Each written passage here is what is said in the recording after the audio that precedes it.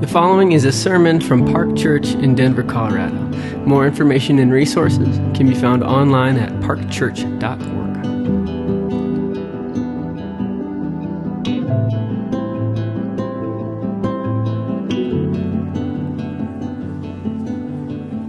Good morning. Today's scripture reading is Matthew 26, verses 14 through 30.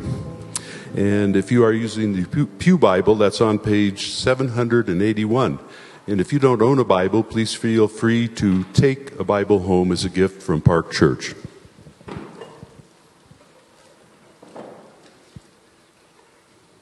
Matthew 26.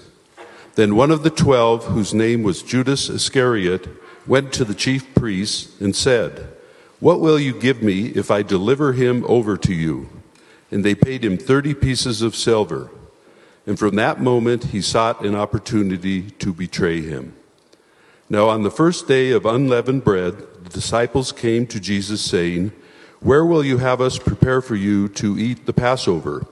He said, "Go into the city to a certain man and say to him, 'The teacher says, my time is at hand. I will keep the Passover at your house with my disciples.'" And the disciples did as Jesus had directed them, and they prepared the Passover. When it was evening, he reclined at table with the 12. And as they were eating, he said, "Truly, I say to you, one of you will betray me." And they were very sorrowful and began to say to him one after another, "Is it I, Lord?" He answered, "He who has dipped his hand in the dish with me will betray me.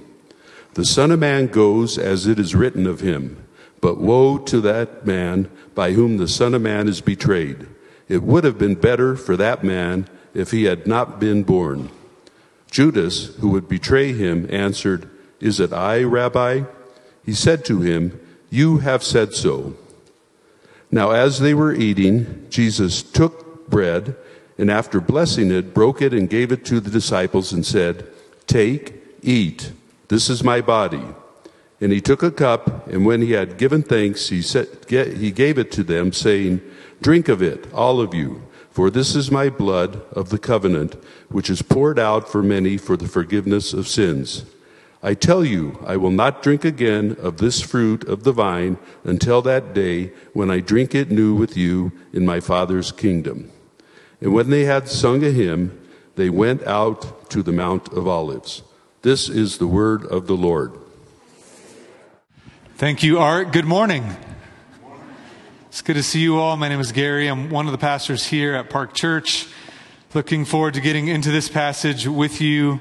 We are just a week away from the beginning of Holy Week, which is one of the most significant weeks in the church calendar, one of the most significant weeks for our church family as we celebrate the final week of Jesus' life. And where we're at in the Gospel of Matthew is looking at that Holy Week in particular. And what we'll look at tonight, specifically the betrayal of Judas, betraying Jesus, and this Last Supper meal, which we celebrate week after week after week through communion. And so we're going to talk a little bit about the significance of that and the way this whole meal kind of works throughout the history of the Jewish people and the way it shows us the love of Christ. We celebrate these rituals every week, and we take time every week and spend time in God's Word, but we always want to remember that we need the Holy Spirit to make these things alive to us.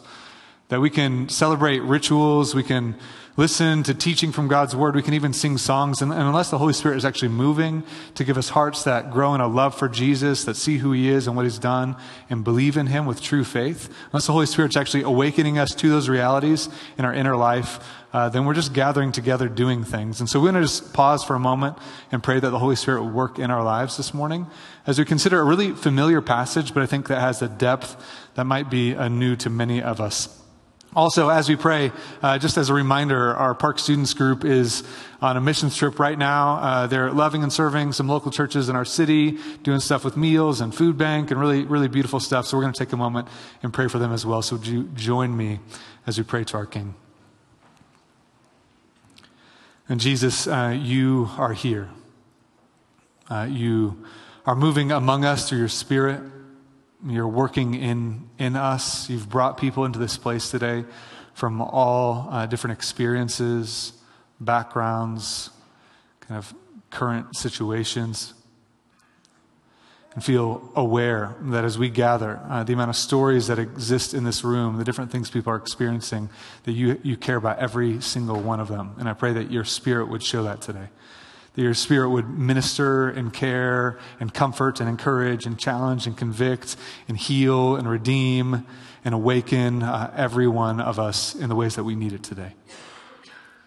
Pray that you'd help us to see Jesus, the depth of his love, the cost of his love, the beauty of the cross, the power of redemption, of deliverance, of freedom. Pray you'd work in power. We thank you for the chance to be in the city on mission as a people, to proclaim the goodness of your kingdom and of your reign, but also to represent it. We thank you for the students and the volunteers that are doing that right now in really beautiful ways around the city. Would you pour out your Spirit on them to give them strength to love and serve the city, to love and serve other local churches, that they'd grow in a heart of compassion and awareness and action, but also that you'd work in each of their hearts and minister to them today. So pour out your Spirit on them as well. Thank you for your faithful love to each of us. Help us to taste and see it as we look at your word together. In Christ's name, amen. As a culture, we are a culture that is full of holidays, If you're on the kind of Epic Pass train, there are like certain days, if you get the Epic Local, that you can't go because there's holidays that mark those things, President's Day, that kind of stuff, Dr. King Day, all of these kind of like MLK Day. You have these holidays that mark our culture. I think we're also a culture that celebrates a lot of different holidays with no real context of what they actually mean. We just like celebrating. Like you give us something, like if it's a day off work, awesome. If the banks are closed, whatever.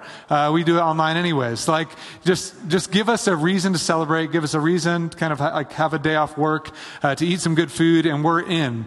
And we often forget about what these holidays mean. We just celebrated St. Patrick's Day, which as a person, Gary McQuinn, this Irish heritage that I have, means a lot to me because it's about Ireland. And we're like, what is it about Ireland and Irish? I don't know, but let's drink Guinness and, let's like have some corned beef and cabbage and dye Chicago's river green and like have a good time. Like it's St. Patrick's Day, right? Like what is St. Patrick's Day? We lose the meaning of these things. Like St. Patrick is this 4th, 5th century person who was abducted, brought into slavery, was held in captivity, became a Christian through an incredible dream and vision that God gave him, became a Christian while in slavery, escaped that slavery, later trained to be a missionary, took the gospel back to Ireland, to his captors to proclaim the gospel in Ireland, to his captors, saw thousands of people come to Christ in a movement, a revival that moved throughout Ireland. That's St. Patrick's Day.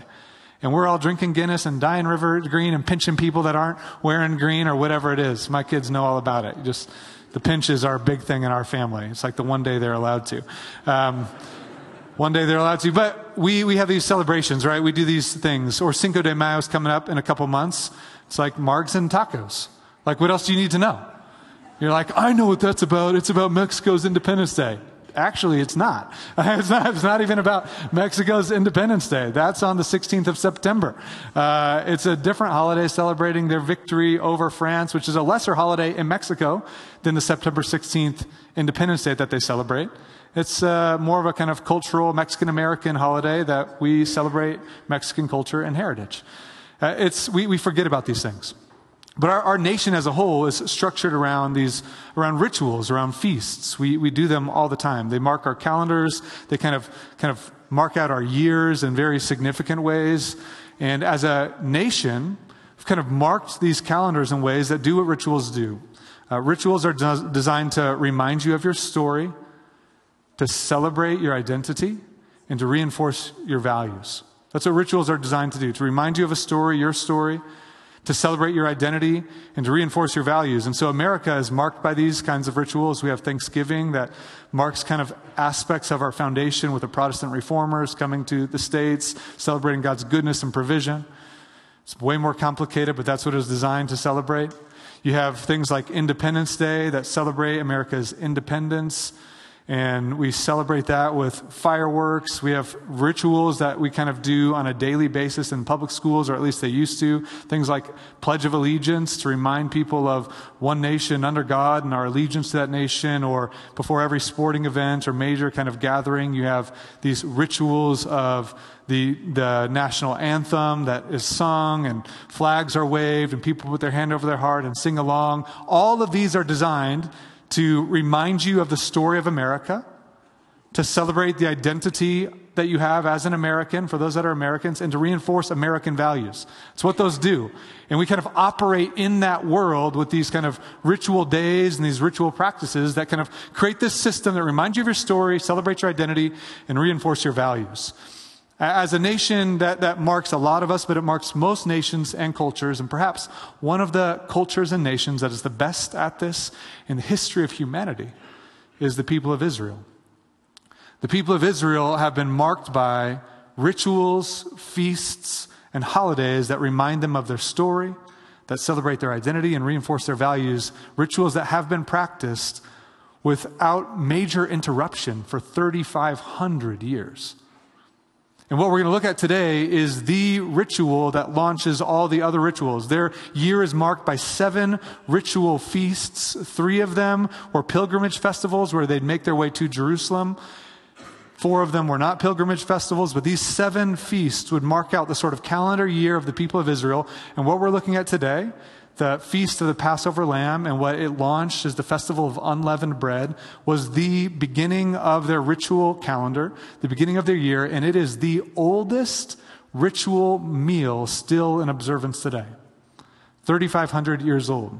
There's evidence of ritual meals that come before the Passover meal, but none that are still in observance today by any people group.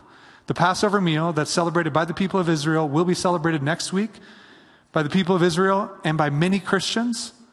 And the Passover meal that we celebrate and commemorate every single Sunday through the Lord's table is the oldest ritual meal that's still in observance today, going all the way back to the original Passover, Israel's exodus from Egypt. And so what we're going to do today is we're going to kind of unpack the passage, look at the context, what's going on with Judas, and bring it into this Passover meal that Jesus has with his disciples. And what Jesus does with the Passover meal is stunning.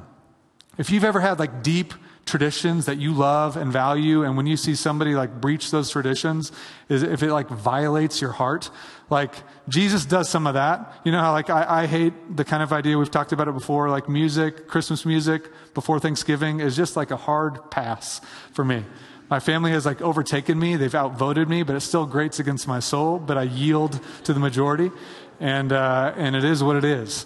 But it's like this, it's like a tradition that I grew up with, and like, this is not how it's supposed to be. And you might have those things of what you do on Christmas Eve, or what you do on Christmas Day, or what you do for Easter, or what you do for whatever it is. It's a tradition. We always do this. Well, the people of Israel had always been doing a thing for 1,500 years. And then Jesus comes along and honors that tradition, but changes it in profound ways. Ways that have shaped us as a people for the next 2,000 years as a church. And so what we're going to do today is look at that context. I want you to see it in your Bible. It's a really beautiful and stunning passage in a lot of ways. So keep your Bible open. We're in Matthew chapter 26, and look with me at what happens and how this unfolds. I want you to remember what has just happened. Jesus has pronounced judgment on the people of Israel, on the leaders of Israel, because of their persistent ongoing rebellion. He's taught about what that judgment will look like in 70 AD, what that judgment will prefigure in the final judgment that is still to come. He's talked about that, and then he withdrew from that place. He's talking to his disciples, and in this kind of experience, there's a woman that comes up to him, Mary, we find out from the other Gospels, who breaks open this flask of perfume, pours it out on him as an act of devotion to him, an incredibly expensive perfume. And all the disciples are frustrated. They're indignant. They're saying, hey, this is a waste of money. We could have used this money to sell it and to give it to the poor. Now she's just wasting it. And Jesus honors her in a really profound way. He's saying she truly understands what's going on. He has said over and over and over that he's going to Jerusalem. He will be betrayed. He will lay down his life. He will die. And on the 3rd day, he will rise. They are brain dead and foggy all the time, the disciples. And this one person in the narrative seems to get it. And it's this woman, Mary, she gets it. And what Jesus even says, the purpose of her doing this thing with this flask is to prepare him for his burial. She understands that her Jesus is about to die. And instead of betraying him or running away from him, she runs towards him in an act of devotion. And that sets up a stark contrast from the line that's to follow. So look with me at what it says right here. Look at verse 13 of Matthew 26. Jesus says this of the woman, "Truly I say to you, wherever this gospel is proclaimed in the whole world, what she has done will also be told in memory of her." It's an incredible act of devotion. Next sentence.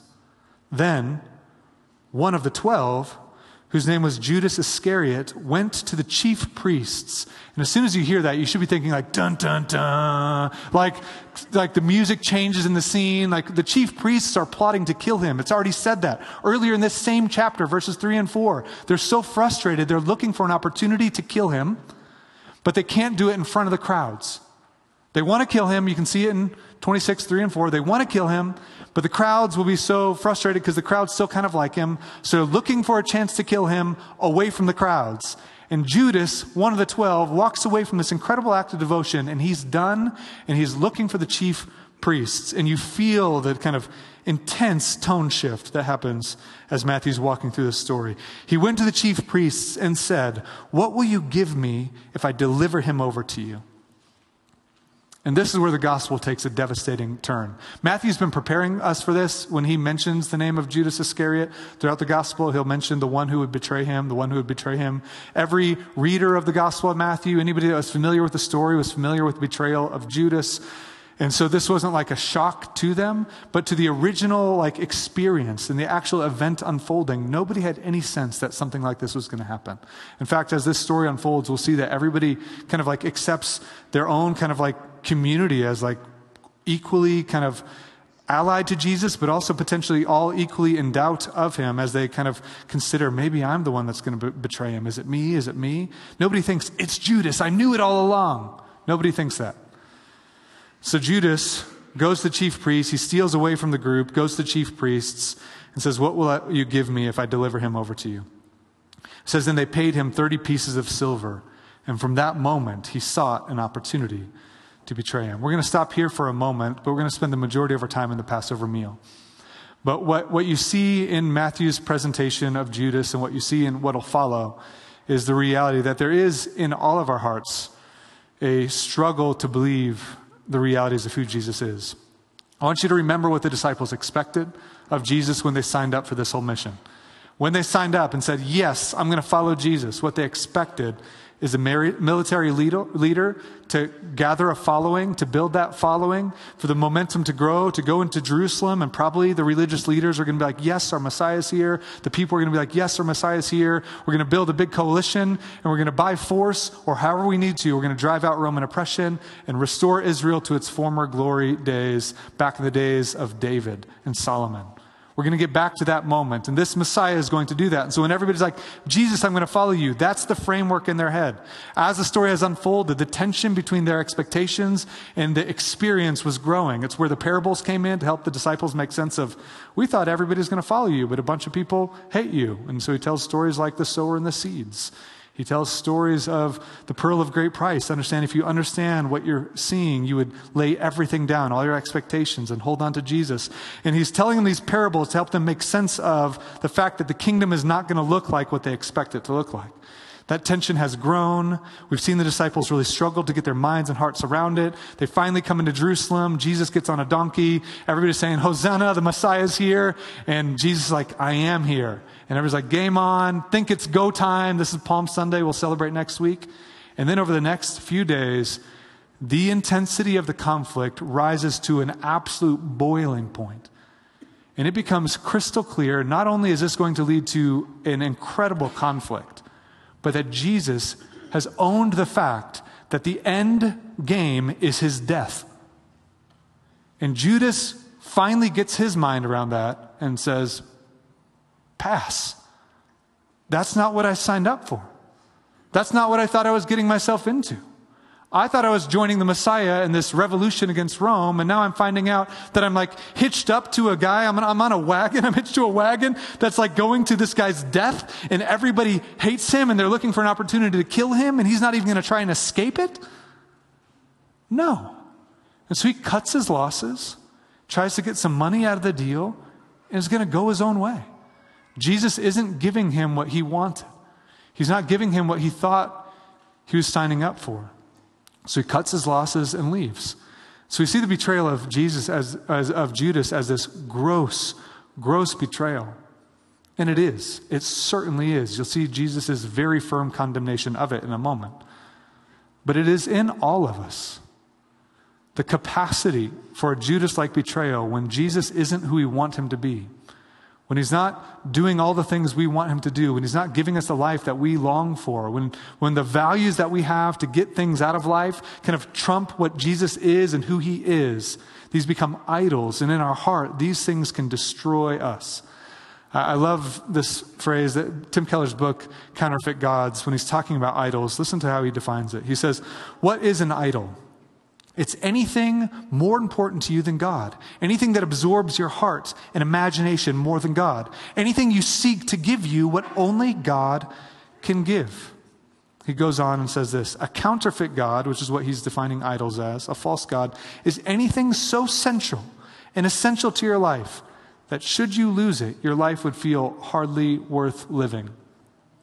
For Judas, that longing to grow in maybe influence, maybe it's worth, maybe it's power, maybe it's this kind of this desire for geopolitical Israel to have this place of prominence, whatever it is and wherever it played at in his heart, something about that longing kind of superseded his allegiance to Jesus and his devotion to Jesus, and that crushed his life of worship, and he decided in that place, I'm going with my heart.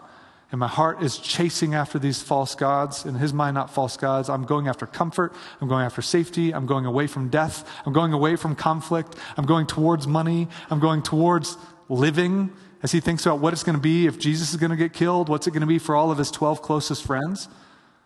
Am I just going to die too? And the answer is yes, probably he would have.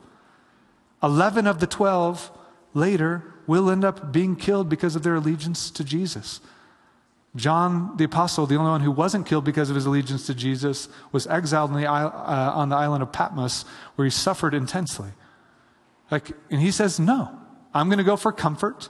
I'm going to go for wealth. I'm going to go for security. I'm going to go for safety. I'm going to go for life on my own terms instead of Jesus. That is in all of us, and we'll see in a moment. It was also in all of the disciples. The passage after this passage is Jesus saying, all of you are going to turn from me. And so in this moment, you see an incredible contrast between the woman who just said, even if you're going to die, because of who you are, because of what I believe about you, because I believe that you came, you redeemed me, you washed me, you changed me, you loved me, you accepted me, you forgave me. I don't care what happens, my allegiance is in you. She breaks open this incredibly expensive bottle of ointment and dumps it out in devotion at the feet of Jesus to anoint him for his burial. Knowing what's coming, she says, I'm in, I'm with Jesus. And Judas says, I'm out. And we'll see after this passage, the other 11 say, we're out also. And in the middle of all of that, you have Jesus. A stunning picture. In the middle of that is where you have this Passover meal. As everybody is turning away from him, as one of his closest friends is betraying him in moments, the other 11 will turn away from him and abandon him. In that space, he unpacks one of the most beautiful demonstrations of his love that's recorded in Scripture, a demonstration of his love that we celebrate every single week as a church family, and that is the Passover lamb, the Lord's Last Supper with his disciples. So I want you to see this in the passage. We're going to unpack this piece by piece. We're going to talk about its history, talk about what Jesus does to redefine it, and what it means for us. Look with me at the passage. Verse 17. Now, on the first day of unleavened bread, that's why hundreds of thousands of people have been making their way to Jerusalem. Palm Sunday, they're kind of journeying into Jerusalem to prepare for the festival of unleavened bread. The beginning of that festival is the Passover feast. The Passover feast would typically happen on Friday. Lambs would be slaughtered on Friday afternoon. The Passover feast would be Friday evening. For them, it's Thursday evening here.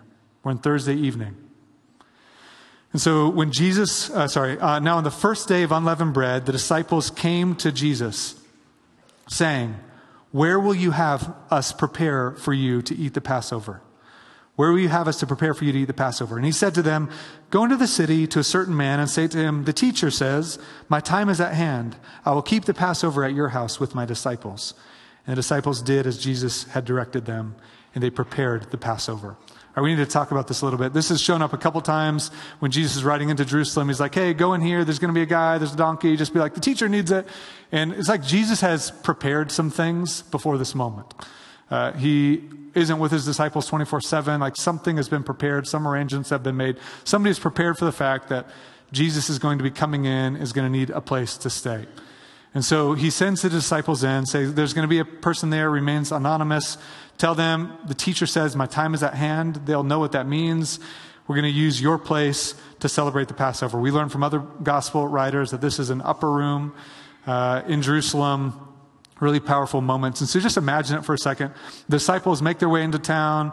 They find a guy and they say, "Hey, the teacher says my hour's at hand. We're going to use your place." And he's like, "All right, how many will be here?" I'm like, "Oh, we need a table for 26. Like, 26? I thought there was just 13 of you. It's like, "Yeah, we all prefer to sit on one side of the table." Jesus says it's better for the pictures. It's better for the pictures. Future painters are going to really prefer this over us. Right? This is what you have in your mind, right? Leonardo da Vinci. This is what you have in your mind when you think of the Last Supper, which is fine. Bunch of white guys sitting on one side of a table. Fascinating. That's not what it looked like, but it's a great painting. It's worthy of honoring Leonardo da Vinci for it. Great painting, not what it looked like. So what was the Passover meal? What was the Passover meal? The Passover meal, again, had been celebrated for 1,500 years by the people of Israel almost every year, and had a very set ritual observance. So there are some clear commands about what needs to take place in the Passover that exists throughout the Torah, especially in Exodus, some in Leviticus, some in Numbers, but clear commands about what needs to be involved in the Passover meal. And what I want to do is kind of walk with you through that ritual, because Jesus is going to follow that ritual for the most part. And where he deviates from it, it's astounding. It's astounding. But for every Jewish reader, they knew what this was. They did the same ritual. It wasn't every family saying, "What do we want to do for Passover?" "Well, we'll do it this way." And this other family like, "Well, our tradition is this way." They all did it the same for 1,500 years. And certainly it evolved. How many of you have celebrated a Seder supper before? Raise your hand? All right, so maybe 100 or so people in here. Typically, if you celebrated a Seder supper, most of the time that's modeled after, even kind of Messianic or kind of Christian Seder suppers, modeled after modern Jewish Seders, which have evolved over time, especially after the destruction of Jerusalem in 70 AD. It changed the game for what they were doing in the Seder supper. So I'm not going to kind of engage in what that looks like today for the people of Israel and for Jewish people around the world. It also looks different in different cultures. As the diaspora happened, Jewish people are scattered around the world into different cultures, climates, different foods that were available in different ways. And so it just changed a little bit. But still, the basic framework is the same. And so I want to put on the screen kind of the framework of the Jewish Seder, and we'll kind of walk through it. There was, in the kind of Jewish Seder, it's celebrating Israel's exodus from Egypt, and they would do it through a meal. And the way that they would teach their children and the next generations of the significance of their story, their identity, and their values was through these meals, and this meal was the centerpiece of their calendar year. This meal was a massive moment. And so what they would do as a people, on the 14th day of Nisan this month, at the beginning of the year, they would gather together and they would have a meal. And in this meal, they would often use kind of low tables. And they did this often in Greco-Roman culture, but the Jewish people didn't always do it this way. But they'd have these low tables where they'd recline on cushions. And this was a symbol of their liberty, their redemption, their prosperity, their wealth. Even while they're in captivity, this night, remember the freedom that we have. We're going to recline at a table together, and we're going to celebrate this meal. The meal was framed by 4 cups of wine. 4 cups of wine. I'm actually going to grab this because I prepared it for you guys to see. So they would have essentially 4 major pieces to the meal and 4 cups of wine. Thought about drinking 4 cups of wine this morning. It's 5 o'clock somewhere. But pass. I need to be ready for the 11. During the 11, though, game on. So they have four cups of wine that would frame out the meal. And so they'd recline at the table, and the host, typically the father or the head of the household in some ways, would lift up the first cup and offer a blessing over the beginning of the meal. They'd offer a blessing to lift up the first cup of wine. And in that blessing, they're saying, "Blessed are you, Lord our God, King of the universe, who creates the fruit of the vine." And they celebrate this meal, and they welcome people to the table. And the first thing they would do after they hold up the cup and say the blessing, they would all take a basin of water, and they'd dip their hands and wash their hands, both at sanitary, it's good to wash your hands before you eat, and as a sign of ritual cleansing before the meal. They'd wash their hands, they'd dip their hands in the dish of water and wash their hands.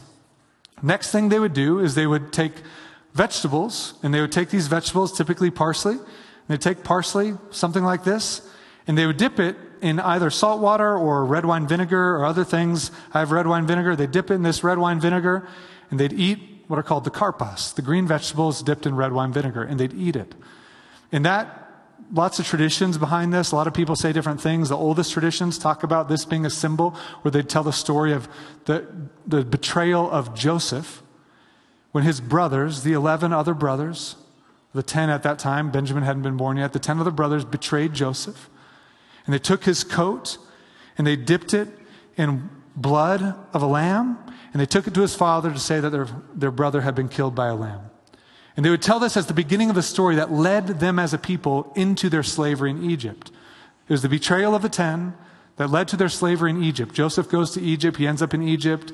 It's through Joseph's presence in Egypt because of a famine. The people of Israel, or the families of Jacob, Israel, make their way to Egypt. And this is where the people of Israel made their home in Egypt. This was the first cup. It's what launched the meal. Then the host would lift up the second cup and say the blessing over the second cup again. "Blessed are you, Lord our God, King of the universe, who creates the fruit of the vine." After the second cup happened, he'd pick up a piece of matzah, and he'd break the matzah, and he'd begin to unpack and tell the story of Israel. Break the matzah and tell the story of Israel. The story of Israel would be told through the vehicle of the next foods that were eaten. And so the kids would be taught through the rabbis to ask four major questions. Four major questions. This night is not like any other night. What's so different about this night? For example, Dad, Mom, on all other nights, we eat all kinds of bread with leaven in it. And we bake it, and we let it rise. But on this night, we only eat unleavened bread. Why? On other nights, we eat all sorts of vegetables. But on this night, we only eat these bitter herbs. Why? On other nights, we dip our food, or we don't ever dip our food. But this night, we dip our food in two different dishes. Why? On other nights, we take lamb and other meats, and we eat all sorts of meats, and sometimes we roast them, sometimes we boil them, sometimes we whatever. And this night, we only eat baked, roasted lamb. Why? And the parents would tell the story of the Exodus. They'd tell the story through the vehicle of these foods. They'd talk about that through slavery and through the brutality of the Egyptian people over the Israelite people, they were stuck in slavery, and they take this bitter herb, they called it maror, which is horseradish, and they talk about the horseradish and the bitterness of slavery. When you eat, how many have eaten straight up horseradish before? How many of you like it? Weird. It's weird. You're weird. You're not supposed to like it. God said you're not supposed to like it. I had my little baby daughter, my 18-month-old, smell it this morning, just like as an act of cruelty. And I was like, "Smell this." And she just goes, she can barely talk. She's like, "No, stop. And just started doing this, and she went and hid underneath the coffee table. It smells awful, and that's the point. It's the point. It makes you cry. It's like, it's horrible. And they talked about the bitterness of slavery from Exodus 1. It was brutal slavery. And the people of Israel were stuck there for 400 years. Couldn't free themselves, couldn't escape, couldn't make their way out. Couldn't make their way out from that. And they take the matzah and they take the green vegetables and they dip it in the bitter herb and they'd eat it and they'd remember the brutality of slavery. And then they'd remember and they'd tell the story of the 10 plagues, how the Lord sent Moses to bring deliverance, to set them free. And they'd recite the 10 plagues that God brought in power as a warning, as a caution, as a demonstration of his power over Egypt, beckoning Pharaoh to let his people go. But Pharaoh resisted and resisted and resisted. And so it came to the 10th and final plague. And the Lord told his people to bake bread, but they're going to need to leave in a hurry. And so don't put leaven in it. There's not time to let your bread rise. I make pizza every Friday night as a family. We do like a homemade pizza thing. I make the dough early in the morning, have some yeast in it, and it rises over a couple hours. Then we take it, we put it into balls, put it in the refrigerator, let it rise a couple more hours so we can make pizza, do some homemade pizza in a pizza oven on Friday nights. We do it every Friday night. It takes hours, and that's like the one-day thing. You can do a 3-day thing. There's better recipes. We do the one-day thing. We do the one day because Friday is my day off and I have time to do that. And so we do the one day thing. We do it Friday. This matzah, I made it also this weekend, but it took me 10 minutes. It took me 10 minutes. Just don't put yeast in it. Throw it in the pizza oven. Presto. Matzah. Matzah. Unleavened bread. We can do it fast. It's fast. You're going to need to do it fast because you're going to be leaving in a hurry. And that's the story of the unleavened bread. You're going to be leaving in a hurry. You're going to do it fast. So the kids are asking these questions. The parents are explaining it. You have the maror, the bitter herbs. You have the matzah, the unleavened bread. And the third piece of it is the sacrificial lamb. And so they would sacrifice a lamb to remember what God had done. And they would remember that the final plague, the final act of God's judgment on Egypt, a country who had oppressed them with brutal slavery, who had killed their own children years before, who had killed their children as an act of oppression and brutality and genocide, who had killed their children. The Lord had begged the people of Israel, or the people of Egypt, the Pharaoh of Egypt, to stop oppressing his people. Gave them plague after plague after plague. Judgment, remember? Escalating, perpetual, ongoing judgment, pleading with him, let the people go. But Pharaoh resisted in a hard, impenitent heart. And so the Lord told them, the final plague will be the death of the firstborn in all of the land of Egypt, as a final act of judgment to set his people free from that slavery, to redeem them and rescue them from the brutality of what was happening. And so the final plague came, but the Lord gave Israel a way to escape that judgment. And it's through the blood of the Passover lamb. You can read about this in Exodus chapter 12. In Exodus chapter 12, the Lord says, I'm going to go through Egypt. I'm going to strike down the firstborn in all of the land. Not just the Egyptians. I'm going to do it in all of the land. But I will give an escape. I will spare and give deliverance and redemption and protection to all who trust in the blood of the Lamb. And so they were to take a lamb and to slaughter the lamb and take the blood and paint it over the lintel and over the doorposts of the house. And what the Lord says in Exodus chapter 12, says he's going to send through the land an angel of death. In Exodus 12, it's called the destroyer. And it says, the Lord says, when I see the blood on the doorposts and on the lintel, I will pass over it and will not allow the destroyer to enter. The way we tend to think about it, and pretty much the way most of you have heard this your whole life, it's close, doesn't destroy the meaning of it, but it's not quite into the nuance of the text. The way you think about it is the Lord going into the house and striking down the firstborn. It's not the way it works out in the passage. The Lord is over the judgment, but he's sending a destroyer, an angel of death. And the idea of the Lord seeing it, the word for Passover is to hover over, to stay over a space. He says, when I see the blood, and the way blood is used ritually throughout all of Old Testament history, is a cleansing space so that the holy presence of God can make his home in a space. That's why there's blood in the temple. It's why there's blood on the temple utensils, and blood over the Ark of the Covenant is like the Lord's home. The Lord makes his home here. So paint the blood. In other words, sanctify this space, purify this, make your doorpost sacred space. When I see the blood on the doorpost, I will pass over and I will not allow the destroyer to enter. Through the blood of the Lamb. Trusting in the blood of the Lamb brings deliverance from judgment. And the people of Israel would tell this story as they'd eat the roasted lamb. It's a profound, profound story. And they say, this is our story. And the way that the parents would tell the kids is, we were slaves. Even 1,500 years later, we were slaves. It wasn't just your ancestors. It's our story. We're a part of this pain. We're a part of this story, and we're a part of this deliverance. He's our God. And they'd eat this meal, and at the end of the meal, they lift up the third cup. And they lift up the third cup and give the blessing over the third cup again. Blessed are you, Lord our God, King of the universe, who creates the fruit of the vine. And they'd thank God for the meal. They'd thank God for the blessing. They'd thank God for deliverance. And they would sing a song. The Hallel Psalms. The Psalms 113 through 118. They'd be singing them throughout the meal, but they'd finish in 113 or towards 118 at the end of the meal. They'd sing this hymn, the Hallel Psalm. As they sang that hymn, they'd finally lift up the fourth glass of wine, give the final toast, and remember that they're still longing for the restoration of Israel. They're still longing for the Messiah to come and restore all things. It's the way they did it every year for 1,500 years, with some variation depending on whether they're in Babylon or in Israel in different spaces. But longing for the Messiah to come to restore and renew them. This is the Passover meal, and this is what Jesus has asked his disciples to prepare. Prepare the meal.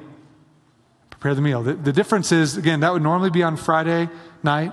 This is on Thursday evening, which is the beginning of the Passover day. Remember, Jewish nights begin at sunset, or Jewish days begin at sunset. So we're now into that final Friday, but it's Friday, meaning like the Thursday night before Friday. And so they're having this final meal on Thursday evening. The disciples prepare the meal. Now I just want you to see the way it works through this passage. It's stunning. Keep this in mind with these 4 cups and these different things.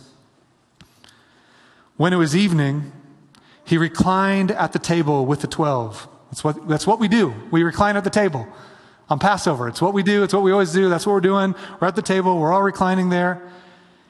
And as they were eating, he said, so now they're eating. So the first cup has passed and they're eating. What are they eating? Maybe the karpas, the green vegetables dipped in the vinegar, the red wine vinegar, to remember the betrayal of Joseph's brothers betraying Joseph. While they're eating, Jesus says, truly I say to you, one of you will betray me. Just like the 10 betrayed Joseph, so one of you will betray me. It's a mood change, for sure. They're expecting this feast, change the game. But it's profound. It's the part of the story where they're talking about betrayal. And Jesus says, one of you will betray me. And they were sorrowful and began saying to him one after another, and this isn't all public, is it me? Is it me? It's like throughout the meal they're saying, is it me? Which I think is crazy. It's not them saying, I bet it's Judas. I bet it's Peter. He's had a couple brain dead moves. Like, I know he's a leader, but remember that time Jesus called him Satan? I bet it's Peter. And Peter's like, it's probably me. It's probably me. They're all saying to him one after another, is it me? Is it me? I love it. It's not this like, it's those other people. Is this in me? What a powerful thing to introspect. Is this in me?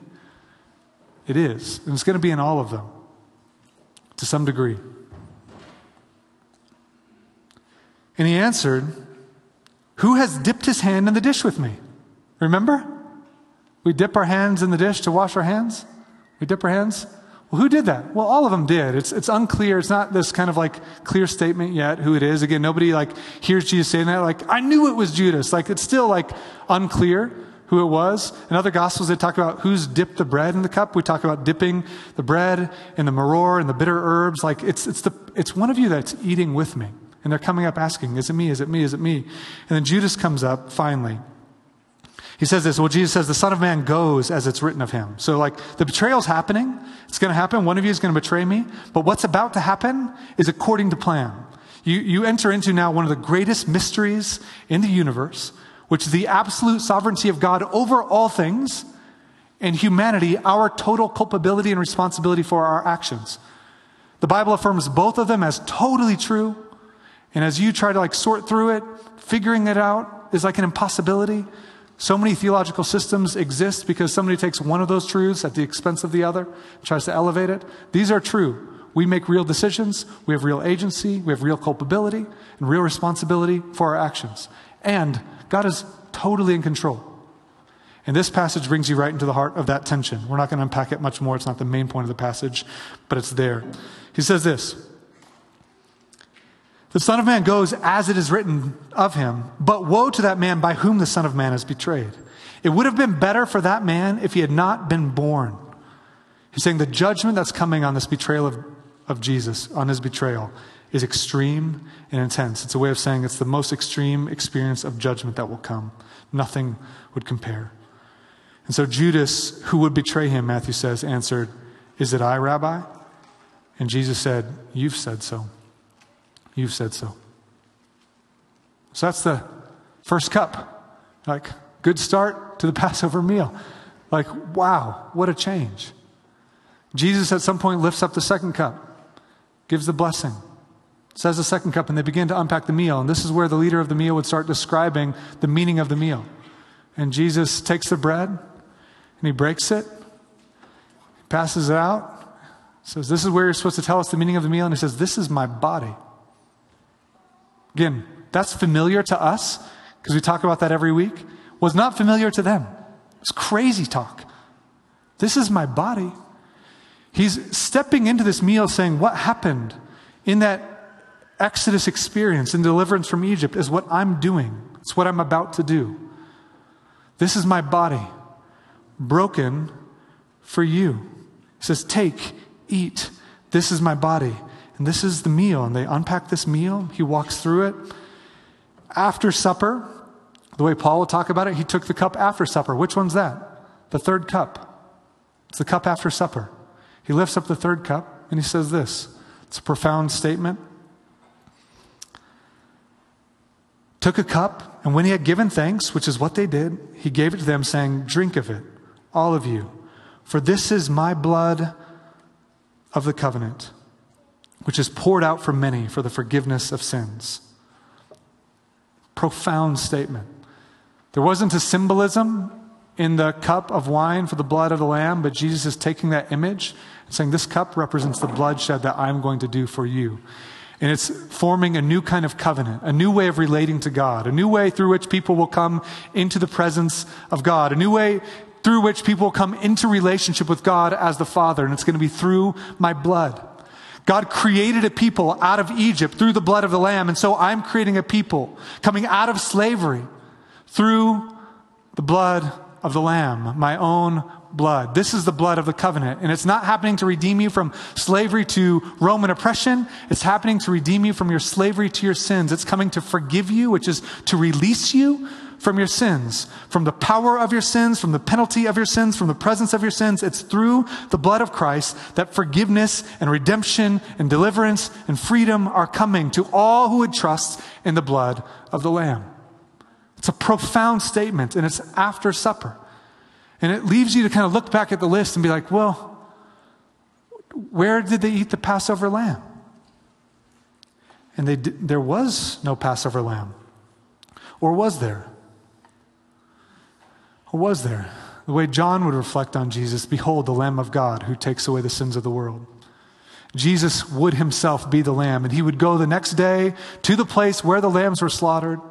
He would be betrayed, he would be rejected, he would be abandoned, he'd be falsely accused, he'd be condemned to death, and he would be slaughtered where his body would be broken and his blood would be shed as the Lamb of God who takes away the sins of the world, the final sacrifice for sins, once and for all, to deliver all who would turn to Jesus. And Jesus in the third cup says, this is my blood, the blood of the covenant. He says, and I'm not going to do the fourth cup with you. Not until the kingdom comes. I will drink that fourth cup with you, just like the people of Israel long for the restoration. He says, I will drink that fourth cup when the kingdom comes. And it says, in the final verse, they sang a hymn, Psalm 118, and left. And this is the Last Supper of Jesus with his disciples. You know, Jesus almost nowhere in the Gospels explains the meaning of his death with words, the way Paul will reflect, or the way Peter will reflect, or other gospel kind of epistle writers, letter writers will reflect on the meaning of his death. The way that Jesus chose to give the meaning of his death is through a meal, through redefining an ancient ritual meal, a meal that had existed for 1,500 years before the life of Jesus, and a meal that has continued to be celebrated for the past 2,000 years, a meal that we celebrate every single Sunday as we take the bread and the wine, and when we remember the body of Christ was broken for you, the blood of Christ was shed for you. And we do it in remembrance of him. And we do it to proclaim his death until he comes, until we feast with him at the marriage supper of the Lamb. At the final messianic banquet, at the final feast, Jesus is not drinking of the wine until that day. While we drink wine week after week after week to remember, he's waiting to drink it with us when he comes again and makes all things new. It is a beautiful, beautiful invitation. And so he's giving us the meaning of this moment. So what does it mean? This is one of the most profound expositions, demonstrations of the meaning of God's love for us, the meaning of the cross in the Bible. It's the cross is about Jesus laying down his life as a sacrifice for our sins. That his sacrificial death brings freedom from slavery. Slavery to sin, slavery to death, slavery to the spiritual powers of darkness. His sacrificial death offers forgiveness.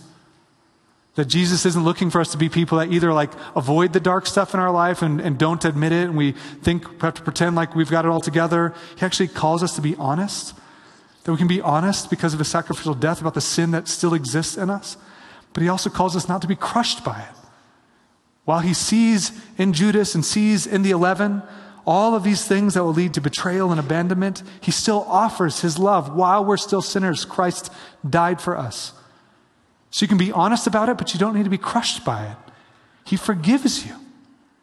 He forgives you.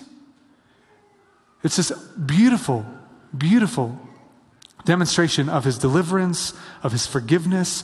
It's a demonstration of his presence, just like the blood of the Lamb made room for the presence of God to live in the doorpost. So the blood of the Lamb gives room for Jesus' own Spirit to dwell in me and in you and in us, that the Spirit of God is here now because of the blood of the Lamb. We've been cleansed like sacred space, like a new living temple being built throughout the world with people from different tribes and languages and tongues as a dwelling place for God, that God lives in us and among us. We're reconciled to his presence. You can talk to him as a father. That the death of Jesus creates this new family where we're united together through his work, just like the sacrifice of the Lamb brought the people of Israel out as a new nation, a new kind of kingdom, a new family. This sacrificial death that we celebrate every Sunday anticipates this future time when he comes again to make all things new, when the broken things will be made right, the crooked things will be made straight, the wicked things will be expelled. The things that need to be healed and mended and restored will finally come. We look forward to that. And his sacrificial death is the most astounding declaration of God's love for you in the world. That he loves you. He loves you. To give us a meal to celebrate every week as a people, a meal to taste and to feel the realities in a tactile, experiential, sensory way. This expression of God's love for you. It's like God coming into space every Sunday saying, I love you. I love you. Well, you don't know what I've done this past week. I do know. And I love you. I laid down my life for you to bring forgiveness, to bring deliverance, to bring my presence, to bring healing, to bring you into a new family. And it all happens by grace alone, through faith alone, in the work of Christ alone. And we get to celebrate that as a people. For me, thinking about this meal and thinking about what Jesus did to bring deliverance, to express his love, to bring us into a new kind of relationship with him, my heart's just been exploding. Thinking about what we celebrate week after week, but also what we get to celebrate over the next couple weeks as we approach this time in the year where we think intently about the reality of our own brokenness, our own sin, the work of Christ on the cross, and the victory he had in the resurrection. My prayer is simply that we'd be a people, as we look at his love, that our hearts would grow in worship for him, and that worshipful hearts would fuel worshipful lives in every area he calls us to live and to breathe and to work in this world. Let's pray that he'd do that among us. And Jesus, we come right now, and we ask for your mercy and grace to help us. Would you help us to see your love, to see your work on the cross as a demonstration of your love to redeem us from bondage to sin, to bring forgiveness, to deliver us from judgment, to reconcile us to your presence, to prepare us for that final day. Help us to, as we even eat this bread and drink this cup yet again with men and women and children around the world today, would you help us to increasingly see the beauty and the gravity of what you've invited us into through your death and your resurrection. We pray in Christ's name. Amen.